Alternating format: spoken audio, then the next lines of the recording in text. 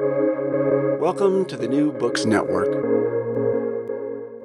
Hello, everybody, and welcome back to the New Books in Christian Studies, a podcast channel on the New Books Network. I am Meg, the host of the channel, and today we are talking to the one and only Julie Rodgers about her new book, Outlove, a Queer Christian Survival Story. Julie Rodgers, welcome to the show. Hi, Meg. It's so great to meet you. Okay, first of all, I follow you on Instagram, and I am curious, where are you recording from today? I am recording. That was amazing. I did record recently a podcast, Queerology, which is a great podcast, in a bathroom because I was in the Outrage. I was in a store then, but today I am in my own home in a nice, quiet kitchen, and everything feels calm. I have coffee. I have water. Everything I need. Oh my gosh, yes, everything you need. Okay, perfect. Well, Julie, I wonder if you could begin our interview by telling us a bit about yourself. Because this book is more memoir, maybe start telling us about who you were before Outlove became an idea or your story. I like that. So I am first and foremost, a cat mom. I have my wife, Amanda, and I have two cats named Prince and Toby, and we essentially revolve around them. All of our conversations are either with them or about them. I am a teaching fellow at this sort of progressive theological education program called the Faith and Justice Network. And I love it so much. It's a 9-month fellowship for people who are seeking a more expansive vision of like Christian spirituality and theology. So that's based in San Francisco. I love that. It's really fun to be building something up in sort of the theological space that doesn't currently really exist or didn't exist before. So that's super fun. I live in Washington, D.C., and I have an amazing community. My wife, Amanda, is an incredible person, and we're also like just part of a broader chosen family here with like the best friends imaginable. And I feel super grateful for that and really like identify myself. I'm such a like community-driven person, so my community is always such a big part of my identity. And with that, the queer community and the Christian communities are both such big parts of who I am. And so that's why I wrote Outlove, because that's quite a conflict to grow up with. Yes. Oh my gosh. Well, thank you so much for the intro. Since you opened the door, let's just dive right into Outlove. For those of you who are listening, Outlove, oh my gosh, it's probably my number one book of the year. So you have to go buy it, support Julie, check it out from the library, buy one for your grandmother, your mom, everybody, your best friend. Okay, so you broke this book up into 3 parts, and it seems like part 1 is the introduction of your experience as a gay Christian. And I want to just read this quote from page 5 that immediately stopped me in my tracks because, hold on, let me just read it to everybody and then we'll discuss. Okay. So this is Ricky giving a sermon at Living Hope about the prodigal son, comparing the lost son to the queer identifying Christians in the room. And he says, "We serve a Father in heaven who longs to throw us a party. All we have to do is come to the end of ourselves and come home." So here's my question for all of you who might be in the far off place tonight. Are you ready to come home? And your response in this book is, "In the eyes of my community, I was home. I was denying myself, which meant no sex, love, or intimacy with women. No hand holding, no snuggling, no kissing, no fantasizing, no daydreaming about creating a life with a loving partner." And you go on to say, "At what cost? And was it really me who was home or just an image of myself?" In the years that follow, I often thought, maybe they just don't understand. Maybe if someone like me told the truth about myself and stayed in the evangelical church, they would see the humanity of queer people and move to embrace us. Maybe we could grow in love together. And just first an observation, most Christian folks, ones that are not connected to the queer community and might take a more conservative lens, they just stop at the sex conversation and they don't move on to love, intimacy, hand-holding, creating a life with a loving partner. And I just want to say thanks for leading us into a deeper narrative right from the start. So my question for you is, how did it feel to start to question that community and the leadership for the first time? Very scary. I mean, growing up, I was so formed by these evangelical communities where they say that the Bible is our ultimate authority, but the Bible can be interpreted in thousands of different ways, which is why we have over 90,000 denominations in the United States alone. And which I like, that's what the internet says. And like Christians say that on the internet too. That sounds unbelievable. But it also is believable if you've hung out with many Christians. So yes, there's exactly. a million ways to interpret the Bible, and evangelicals are, they land on this one interpretation that then the pastor or like authority figure in your community claims to be like the absolute truth. And to question them is to be wrong. It's to be wrong and sinful and misled, because ultimately, like, they're like, well, it's not me saying that, it's the word of God. And so I felt like just by beginning to question, like, wait a second, like, is this right? Like, I felt shame just by even beginning to ask those questions. And I also felt fear if I followed those questions too far, I would lose everyone that I loved. Oh my gosh, yes. And one thing that I felt throughout all of the book, and even just talking with you briefly before we started recording, is this sense of earnestness. Like, you never were questioning in a way that was devious or trying to prove you're right and they're wrong. You were just earnestly trying to create a safe space for people like you and even for Christians to come farther into a story of radical love that was more along the lines of who Jesus is, that you knew him to be. Thank you for seeing that. I felt that way. It was that much harder to then be, sort of accused of being like divisive or deceived or whatever it might be, because I did feel like at every point I was just taking one brave step ahead toward what felt like love for the people around me. Love for the most vulnerable was usually what was motivating me. And it was so hard for that to be misunderstood so much of the time as like giving into my flesh. It was like, I wasn't giving, I didn't have like any sex from like 22 to 30. I didn't even like kiss people like in my 20s. So you kissed Lady goodbye. Yeah, I was not giving into any sort of flesh. Oh my gosh. So earnest. Yes, so earnest. And I feel like you probably had the extra layer, not only as identifying as gay, but being a woman in the church.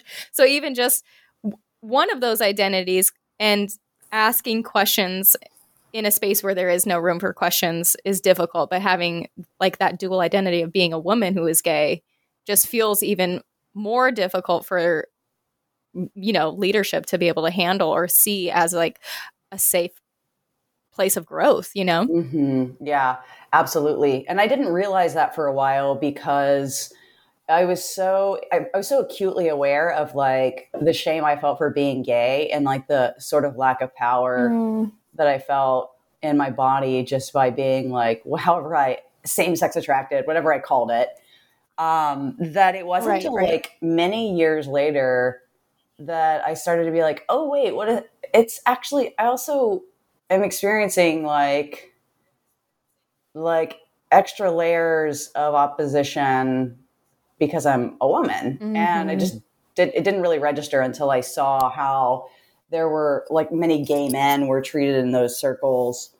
And I think gay men have different layers of challenges because of like ideas around masculinity in American culture, but especially evangelicalism. So I think there are unique challenges, but there's a sense in which I think I was seen as like, the idea of like being, and I talk about this in my book, being in like a boss's office one-on-one with him where he's asking like where I receive accountability for chastity. Like, it's just like this idea that like inevitably I'm kind of potentially scandalous and need to be. And that's just a really interesting dynamic as a woman one-on-one with a man in like the president's office. Yes. Oh my gosh. Yes. Oh my gosh. Okay. So I have another question for you.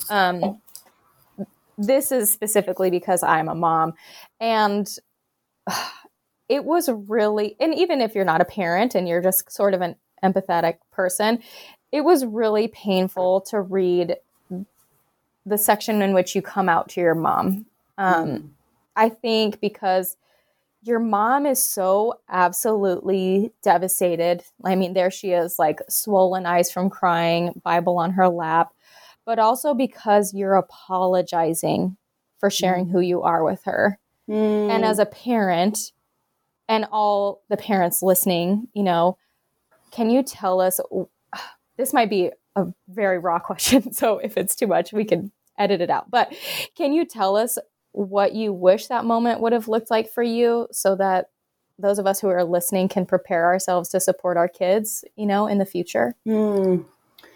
I think that her response was, what I would say, I'm kind of fumbling around. The thing that could have made that situation easier on me happened for years up to that conversation. And so I already brought in so much shame, so much guilt, so much fear that there was really no response she could have had that would have alleviated that for me. And so the best way to have like a good response to a queer kid coming out is to have made it known that you're a safe and loving parent, regardless of who the kid discovers themselves to be in all the time leading up to it. And so I think making comments along the way of like, positive comments about other queer people and about how Jesus loves everyone and how, that you are excited to continue to hear who they are as they're developing and figuring themselves out, and that there's nothing they could say, tell you about themselves that would make you love them less. And, just like saying those kinds of things. And yes, I think I was apologizing in that moment, not because of anything my mom was saying then. It was just because I knew for years leading up to it that this was bad. Oh my gosh. The weight of that as a parent is so real. And I love the perspective of just creating a safe space from the beginning and sprinkling in affirmation, no matter who your child is, if they're a little boy and they're more emotional, or if they're, presenting queer traits or whatever, and just like being able to be affirming no matter who they're evolving to be from the beginning is just so, so key and so beautiful. Yeah, it really is. So like our neighbors, so my wife and I are godparents to these two adorable little boys. And our neighbors will sometimes, like their son Leo will, he has like really, really long hair. And so sometimes, because that's what he wants, and they are like, you can cut it whenever you want, like, but we're not going to tell you need to cut your hair. Like, This is just like, he loves that it's long and flowy. And he talks about being a boy. And so, but sometimes when they're out and about, people will be like, is he a boy? And they're like, as far as we know right now. and just creating that space of like, he'll continue to tell us who he is, and it's, I just like, I could like weep, just hearing those little ways of like weaving safety and acceptance into their evolving process. It's so special. Oh my gosh. Yes. And I feel like, especially for people who are, interested in the Jesus narrative and that sort of lane, like that just feels so much like God in Jesus, like creating acceptance and safety since the beginning. Like that just feels so good and true and like Jesus. Mm-hmm. Okay, so toward the end of part 1, you have this insane experience with Alan Chambers, who was the previous president of Exodus. And I believe you guys are out to lunch, just meeting, and you start to tell him that, let me just read it. Okay, so you start to say, I mean, I still have traditional views of sex and marriage, but this ex-gay stuff doesn't work. I mean, I've been at this for 8 years and I'm still like really gay. Ex-gay teaching has pummeled the people I love and they're hooked on meth and cut off from their families and suicidal. It's not okay and I can't do it anymore. And here's a response says, honestly, Julie, I'm sick of this too.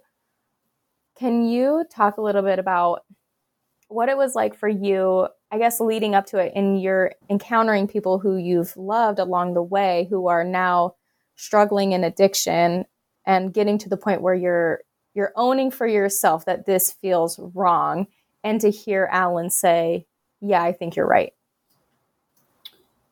I was pretty shocked because up to that point, I had been saying that to people like Ricky and other leaders in my life. And I probably said it to Exodus leaders before too, like Alan. And the narrative about so many of my friends and queer people who would accept themselves and then end up in really like addictive patterns. The narrative was like, well, that's the gay lifestyle. They're hooked on meth because that's what gays do. And they're, wrapped up in these addictions because that's what the deceptive, sort of path they're on. And because I didn't know that many queer people, and because I wasn't exposed to other ideas and other systems and like affirming Christian communities, I had no way of knowing they were wrong. It was just over time. And I think the more I did begin to have some friends come out over time that went to affirming communities, and they were just like way healthier, and they just kind of were able to date in their church and community and like have the supportive structures of that. And I was like, well, this is interesting, because all the gays I know from Living Hope who like move in a different direction are like, not well. And they're kind of in really destructive cycles. Oh my gosh. And so at a certain point, it was so hard to trust myself over the leaders, the authority figures, for the reason I brought up at the beginning. But over time, I was just like, I have to, like, I see it, this is wrong. And over and over and over again, and I tell some stories in the book about like, I was running into a friend of mine who was homeless and on the streets and hooked on meth, who like went to Baptist college with me, who was a marathon runner, or triathlete. And I was just like, this is wrong. This is not what he wanted. This was not like him being bad and immoral. This is like somebody who's deeply, deeply suffering. And we completely failed him as a community and and so when I told that to Alan, I expected him to say the line again of like, well, but those people, that's just what happens when you start to give into the flesh and go to the dark side. And I was really shocked that he was like, I'm starting to hear these stories too. And I think this is really damaging, and I think it needs to end. And he was like, would you be up for, sticking around for another year and helping me right some of these wrongs? Which freaking blows my mind. I think just in my own personal experience, I've heard those same narratives that the flesh always leads to death. And there's so many scriptures that are used out of context to say, X, Y, and Z is bad, but specifically sexual immorality and all these things. And when I moved to the Philadelphia area and started getting connected to more lesbians who were Christian and seeing like, wow, these women are living successful, amazing lives with loving partners, and they love God. And I think one thing that I've realized is that in the evangelical communities, you can so easily get isolated, especially when leadership is telling you a narrative and you trust that narrative. And then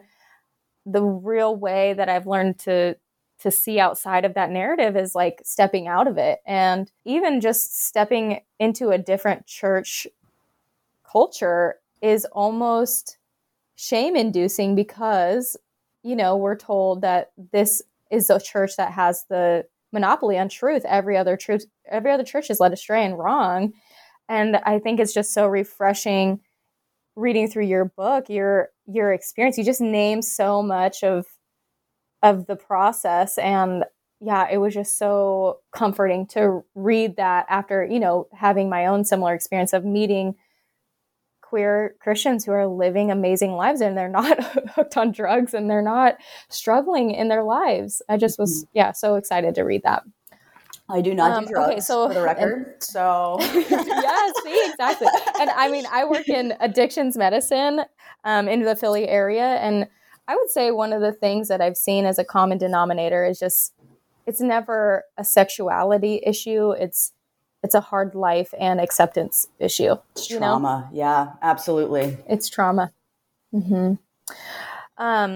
Okay, you go on to say, when you're in LA in a group of ex-gay survivors, I think you're in a church basement, which feels very AA to me and like wonderful. I just love that that's where they're meeting. You have a moment where you finally own for yourself that you were also abused by this same system. Was that like slowly revealing itself, or was it someone in that group that like what they said was exactly your experience and it triggered this ownership for you?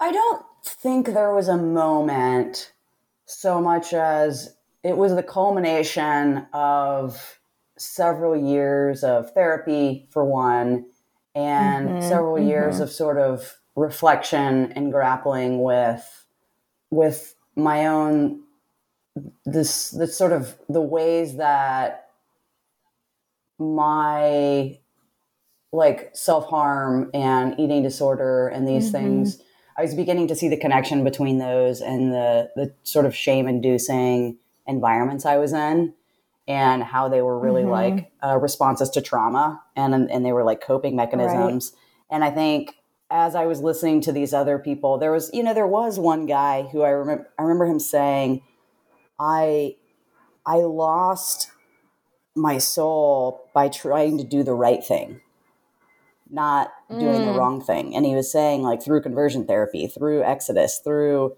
his systems, like he lost everything by trying so hard to be good.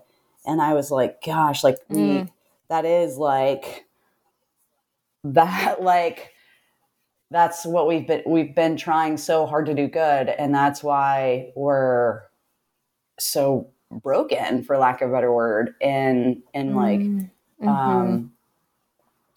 so there was something about just like the whole experience that when I was driving back to my hotel that night, I drove for 30 minutes in the wrong direction because I was just so disoriented. Oh my gosh. I know, right? I was so disoriented. And I just knew, like, I just knew that they were telling my story too. And I think I wasn't as angry as they were and as outraged, but I was beginning to think, like, maybe I'm just not as honest with myself as they are.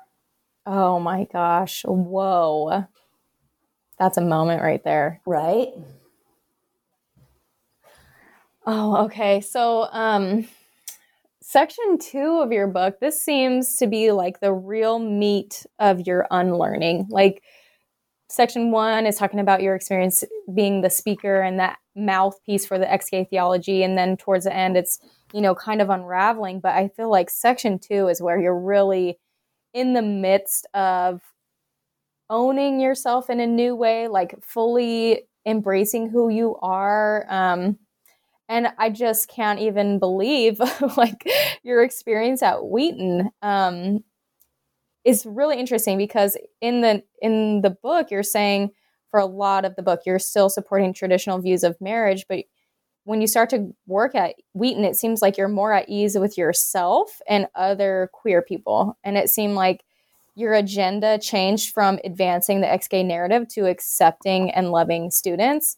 How did that experience, when you first, stepped into your role at Wheaton and meeting with these students who were, identifying as queer, but also trying to love God and other people, how did that experience help you accept and love yourself?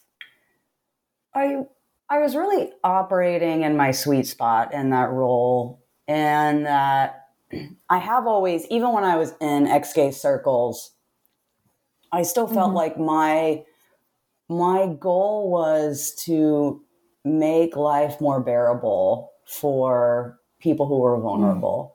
And I wanted to sensitize Christians to some of these basic ideas that we didn't choose to be that way and we couldn't change it. Right. And trying to sort of like call upon compassion, even if they still believed we were like sinning. And even if I still believed that we were sinning. And, Right. and then also creating safe places from within. So when people would, quote unquote, act out and have like a sexual fall, when I was at Living Hope, that was how we referred to it. Being a safe place to be like, hey, you're human. And there was probably tenderness in that too. And like, maybe you don't need to be so hard on yourself. And so oh my gosh, I was always kind of doing that in like an underground way. It was really cool to be at Wheaton, where as much as it was an experiment that didn't work out because of the public criticism and the public sort of Wheaton's concern with like managing their image.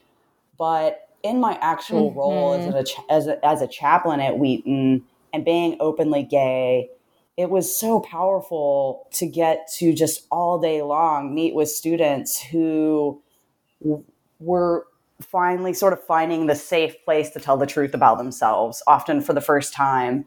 And to feel like, because I was openly gay on a college campus that was fairly hostile toward queer people, that they might be seen and that they might be like known in that place. And it was just so beautiful to get to bear witness to like student after student after student in their vulnerability at a place where there's such high expectations to be perfect. And I think like I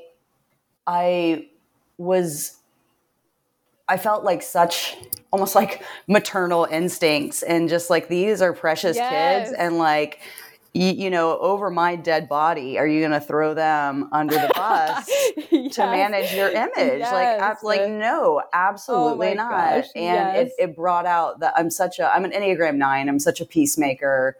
Oh my gosh, yes. Always going to lean toward being conciliatory, but not when it's harming really vulnerable, special, extraordinary people. And so, so it just really brought that into clear focus and gave me, I think, the courage I needed to stand up to people who were causing that harm.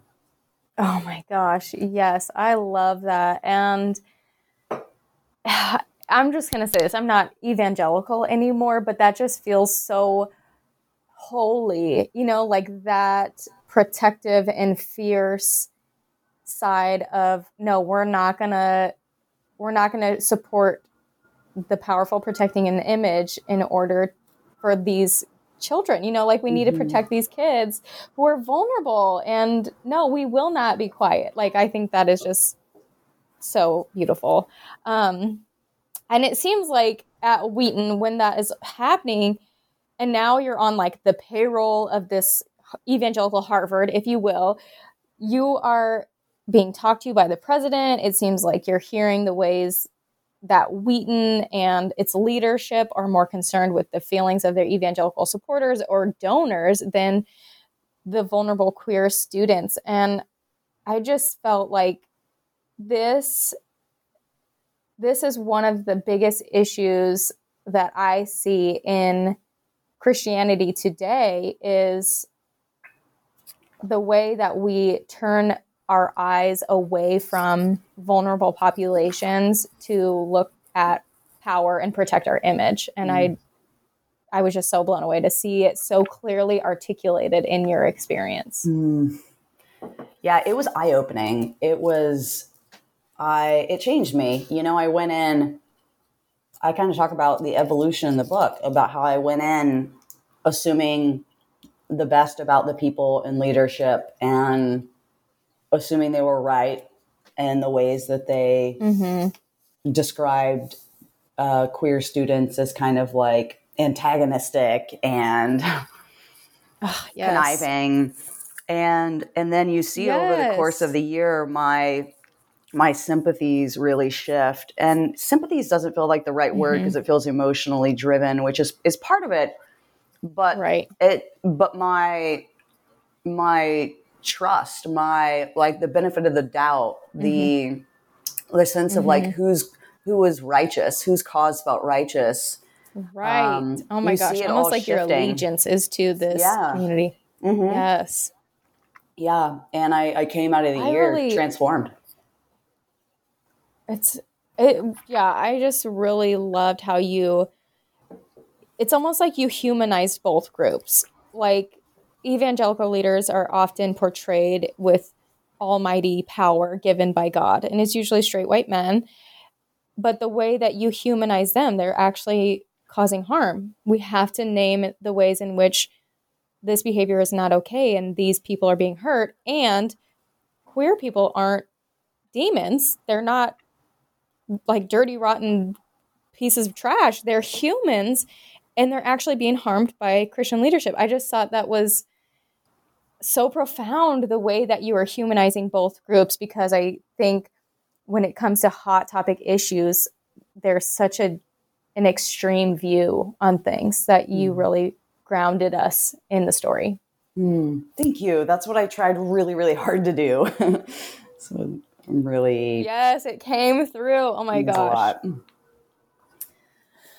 Okay. All right. So for part 3, I just felt like this section was the exhale. Yeah. Like, part 1 was figuring it out. Part 2 was the struggle. And then part 3 came this like maybe a little ragged, but like this beautiful exhale on the other side.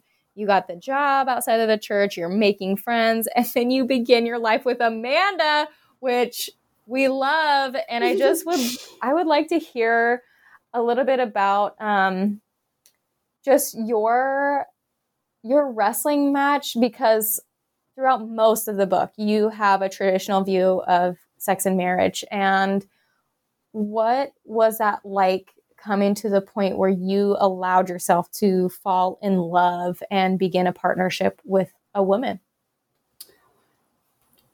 I'm really glad that I spent so long wrestling with my convictions around that, because by the time I did meet Amanda and begin like a relationship with her, I never for a moment questioned whether or not it was right or pleasing to God or beautiful. Like, from the very beginning, it was just like, this is obviously so right. And it's such a relief to finally just be here. And it's totally fine if people out and about recognize me and see me with her, because like, I stand by this 1,000,000 times over. And I'm glad that I was able to sort of do that from a place of integrity. I mean integrity meaning like as an integrated person, not integrity. I don't mean that in a moral way, because I don't think there's anything immoral about people entering into relationships and not being sure about their convictions. But I think it leads Right. to still such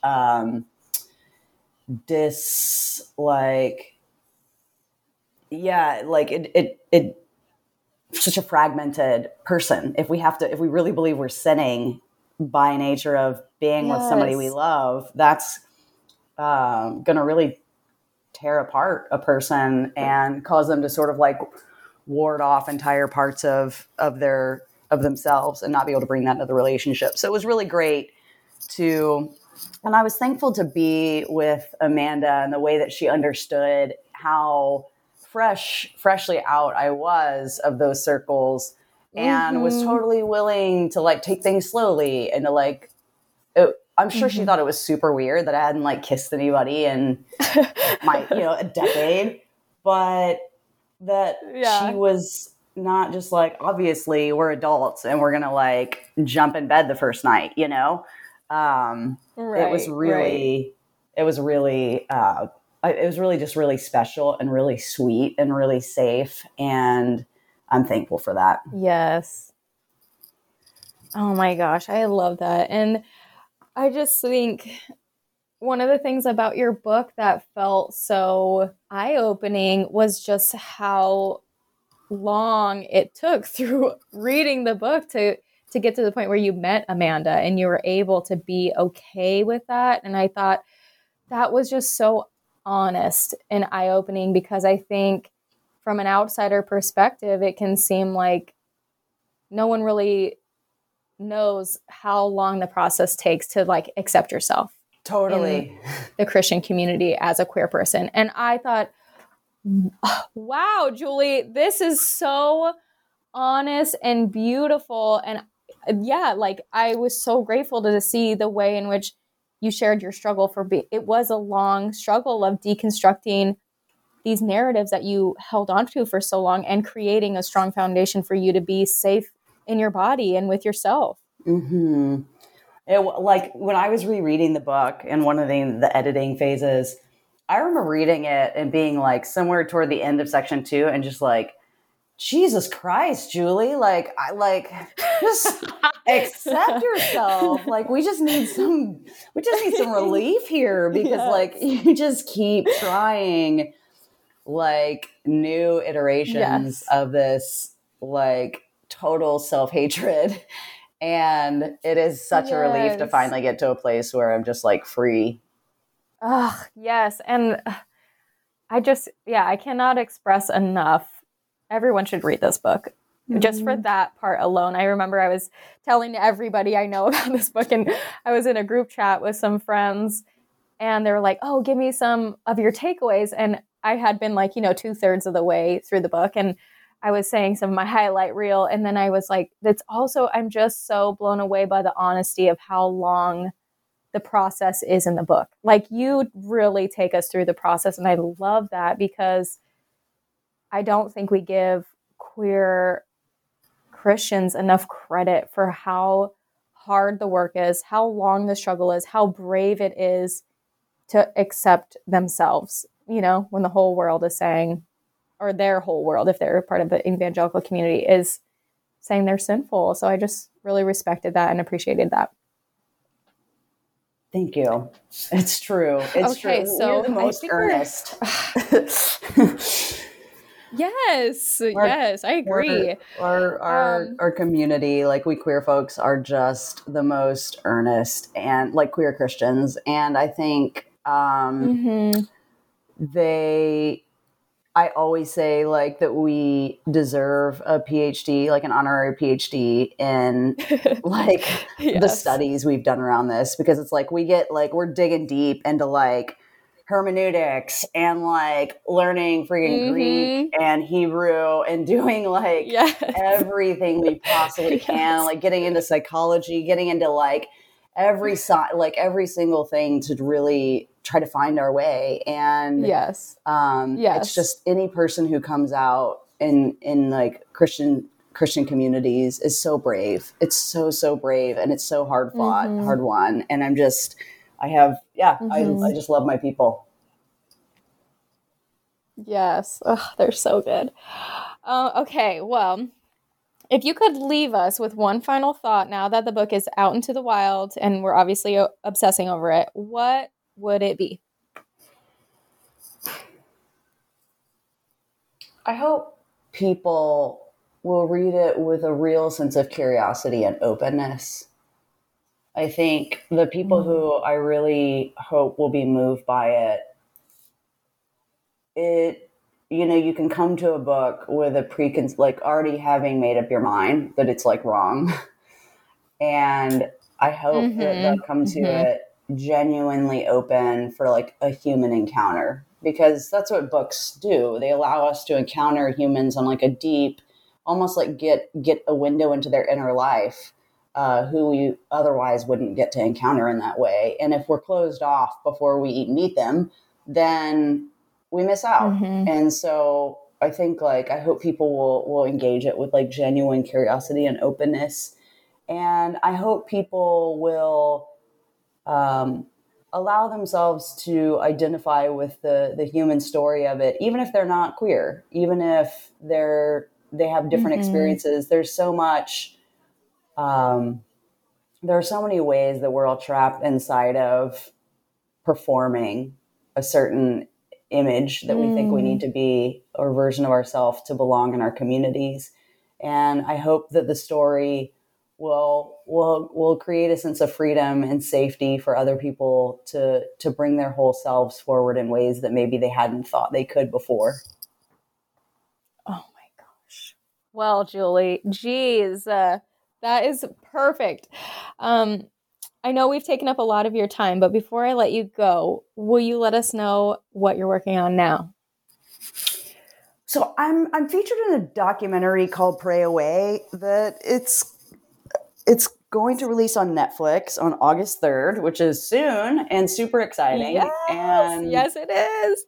It's about my experience in conversion therapy, and it's a lot of the former leaders of Exodus International, and it is really powerful. And there's also, because it's on Netflix and it's in like over 200 million homes around the world, it's a real opportunity to be able to